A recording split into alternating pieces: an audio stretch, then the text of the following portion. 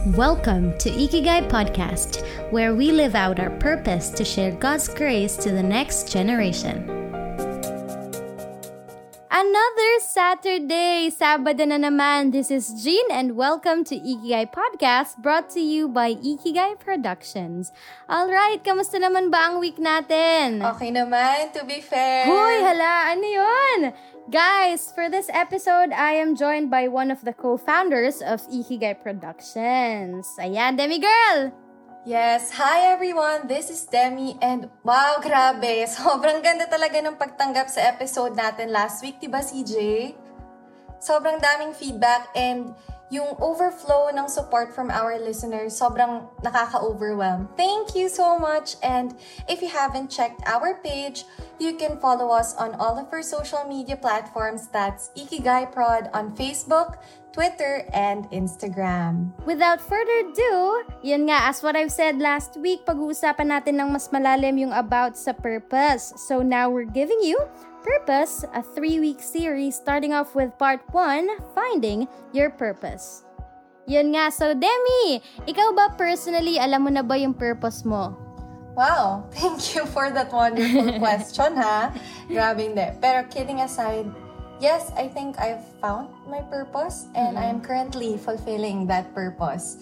And that purpose is this, Ikigai Productions, as in, grabe, it's not an easy road kung paano ko siya na-figure out. As in, kinato ko talaga lahat ng friends ko kasi gusto ko talaga maglabas ng YouTube channel, guys. And sabi ko, kasi I love content creating and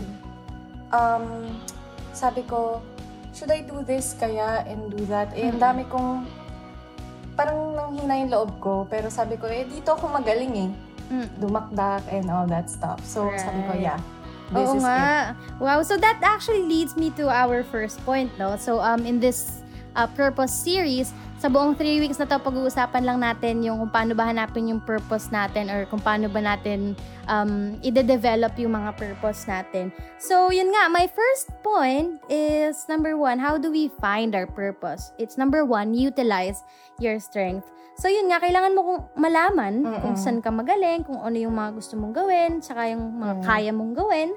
So, you gotta explore yourself para malaman mo kung ano ba yung magagawa mo dun sa kaya mong gawin. Diba? So, think of these strengths as tools made specifically for you. So, paano mo siya ginagamit to your advantage? Minsan, yung purpose mo, hindi rin siya kasi nalalayo sa passion mo, diba? So, ayun. Oo. So, ikaw ba personally, Demi, meron ka bang maibibigay na advice for them? Yeah, and siguro aside from utilizing your strength, the next step I could give you is siguro find and build your own community.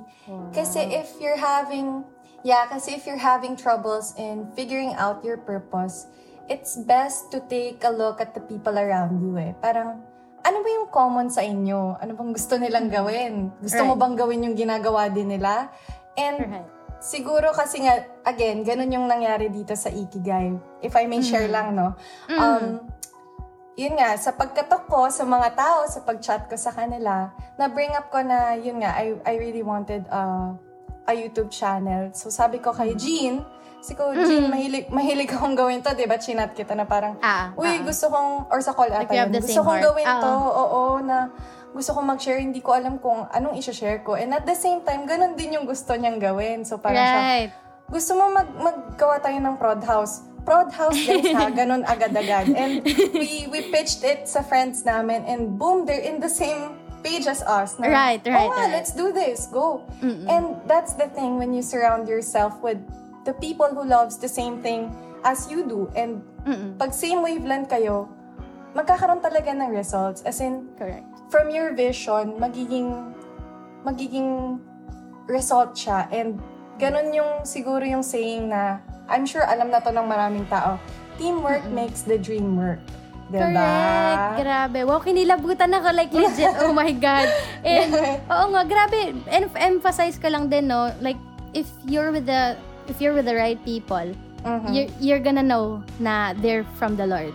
That you're in the right circle. That's true. when things like this happen. And yun, isa yun sa matetestify ka talaga na the circle that we built is really God-given. Yun. Yeah. Diba nga? So yun, actually, that points me to my next point. Wow, points me to my next point. Seryoso ka, CJ. Ayan, so, ayun. So, relating to the last point is actually about relationships. I wanna give you this Bible character, which is Eli. So, finding your Eli. So, my second point is find your Eli. So, ano ba yan? Sino ba si Eli? Sino ba siya?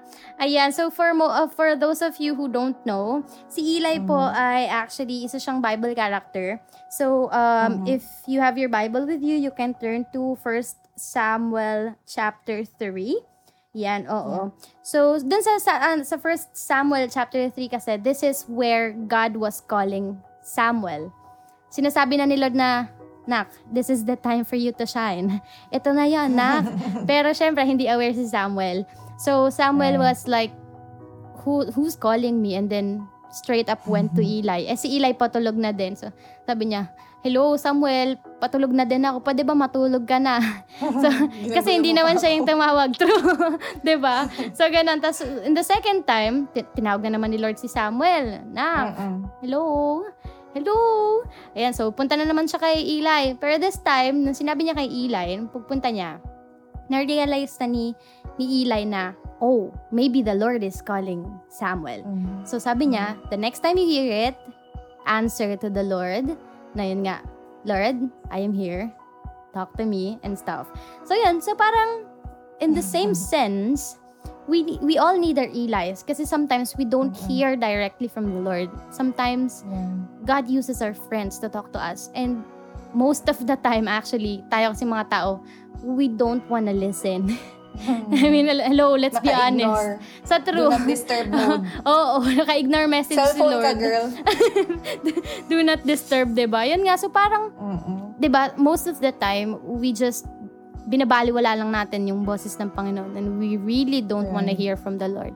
So that's when we need our Elis. For you to find your purpose. What if the Lord is already telling you to go this way, but kasi nga makulit ka, you keep going the wrong way, di ba nga?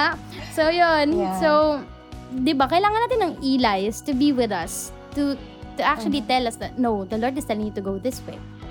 So, yeah, you have to choose your Elis. And ang difference kasi between your Elis and your community is someone that you grow with, I mean, together. Like, halimbawa sa Sunday, right. Sunday service, church, workmates, and stuff, that's your community. But when I say Eli, these are the friends that really sticks to you. Kahit yung kaloob-looban mo, alam nila. Like, your deepest, darkest secrets, alam nila. That's your Eli. Right. And, yun nga, be careful of finding your Eli kasi sometimes we keep on finding eh. Hindi mo naman kasi kailangan hanapin kasi ibibigay nga ni Lord. Diba? Yun. So, ako, thankful personally that I already have my Eli. And you have to remember also na hindi lang isa yung Eli mo. Kasi ako, I have a lot of Elis. And these are the people that I really share my life with. Sila yung talagang sinasabihan ko ng lahat. So, yun. Grabe. Ikaw, Demi. Diba, nakaka-bless yung... True. Mahirap as in, I feel like your Eli is parang handpicked talaga yon. Sobrang specially chosen. Kasi for someone na yanigin ka at sabihin sa'yo na, hey, the Lord is calling you. Ito yun. Parang may mga tao kasi na baka i-feed ka lang ng ng kung ano yung gusto mong marinig. But etong mga Eli na to, these are your wake-up calls. Yes. Right? Correct. And siguro another tip that I can share is siguro ask help from people who have already found their purpose. Wow, ganda na. And hindi lang to yung Eli mo. These are people na pwedeng in the same field as you are and pwede ding hindi, but you know they're living out their purpose, their God-given purpose. Yes. And the thing is, you can ask them directly eh. Hindi i-share talaga nila sa'yo yung journey nila. And through their testimonies, you are able to learn from the mistakes they've made along the way. As in, makukuha mo kung ano yung useful hacks Right. na tumulong sa kanila. And with that, matutulungan ka rin na mahanap mo talaga yung purpose mo. Yeah. Ako, I believe that's really helpful. Correct. Oo nga. Pero singit ko lang din, no? Minsan kasi, hindi sa kung saan ka magaling. Yun na yung purpose mo. Sometimes, it could be out of your comfort zone. Diba? Kasi, yun nga, like me, for example, ako na lang, I actually wanted to pursue music. Yun talaga yung puso ko, like, ever since when I was a child, growing up, I really loved music. So, when I was going to college, I actually wanted a course that's actually related to music. But then, you know, the Lord said talaga, girl, that's not for you. You ain't going down that road. Nak, no. Balik, teacher ka, nak. So, ayun, pero now that I am in this, in this job, in this field, I can say na, it is really like a purpose that God wants me to do. Kasi, alam mo yun, pag hindi kasi para sa'yo, it won't work out eh. Like, hindi talaga kahit ipilit mo, kahit anong mangyari, hindi talaga pag hindi. And this one, ito naman yung ayoko, pero it worked out kasi it was God's purpose, diba? Kasi, yun nga, grabe the provision in my work. Grabe. Sobrang solid. So, I mean, that's the kind of message that I want to impart to everyone, that we want to impart to everyone, na hindi naman lahat, diba? Hindi naman lahat ng kung saan ka magaling, yun na. You really have to ask God. So yun, so pag nagawa mo na lahat, may community ka naman. May ilay ka naman. So, ayun na nga, mapapatanong ka na lang, paano ko ba talaga malalaman? Paano? How? Yun nga, so gaya na sabi ko kanina, the last point that I want to give to you guys today is our last point, which is go back to God. Yan nga. So, parang iPhone. Ayan. iPhone. Baka naman. Hello. joke lang. Hindi yun. So, pero yun, kunyari yung iPhone. iPhone was made by Apple. Hindi naman Huawei gumawa sa kanya, hindi naman Samsung, hindi naman MyPhone, hindi naman Cherry Mobile ang gumawa kay iPhone, kundi si Apple. So, diba, halos naman sa lahat ng products, actually, when you buy a product, you get it with a manual, diba? Right. So, you only know how to use it if you read the manual. And in this case, yung manual natin ay yung Bible. So, paano natin malalaman yung purpose natin? Go to the manual. Read the manual. Kung hindi mo pa rin alam kung paano gamitin, you go to the creator of the product. And in this case, you're the product. Ang ganda God is the maker. So, kung di mo talaga malaman, diba? Kung di mo talaga malaman, nabasa mo na rin yung manual, hindi mo pa rin alam, go back to the one who made you. Go back to the one who designed you for a purpose. Diba? Yun. So, kasi siya lang naman nakakaalam eh. Correct, diba? True. Diba? And the thing is, you ask the Lord, as in, Lord, is this the path you prepared for me? Kasi, i-ask mo talaga na, dito niyo po ba ako dinadala? Kasi I don't know. Yeah. Aminin mo, you have to admit na hindi mo alam. Yes. Humility and you say na, yes, that's true. And you ask Him, you tell Him na, whatever your will is, Lord, let your will be done. Ayun, pero it doesn't end with you just asking, ha? Kasi, di ba, sa communication, it's a two-way process. You send a message and you receive an answer. And with God, we pray and ask for provision. And for us to receive nga the answer, we go to the Bible, right? We read it. And kasi gaya ng sabi ni Jean kanina, it's our manual. So for you to know how to navigate your life, you go to the manual. And when you want to hear the answer, when you want to know the answer, you have to have your heart open. Kailangan open siya for the answer.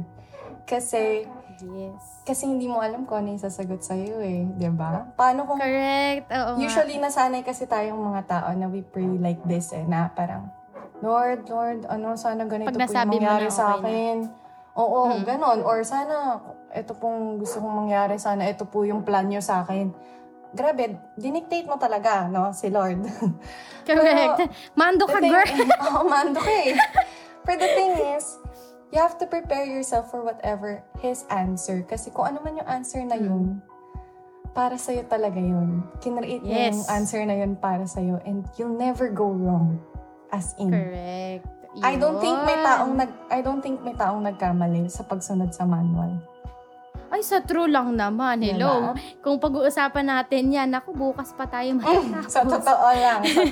Bukas pa. Kahit next year, pwede. Ay, Mabara nako. kami hanggang next year kapag uusapan natin yung mga taong hindi nagkamali sa pagsunod, di ba nga? Ayun. Yun.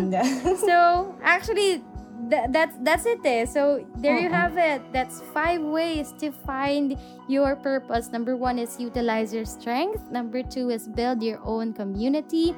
Number 3 is find an Eli. Number 4 is ask help from people who have already found their purpose. And number 5 is go back to God. Ayan, Demi girl.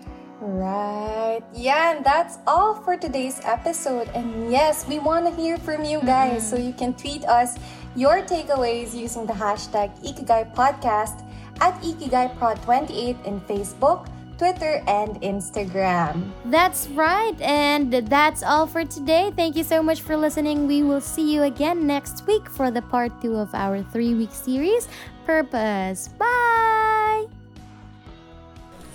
To stay updated on the latest uploads by Ikigai Podcast, please follow Ikigai Podcast on Spotify.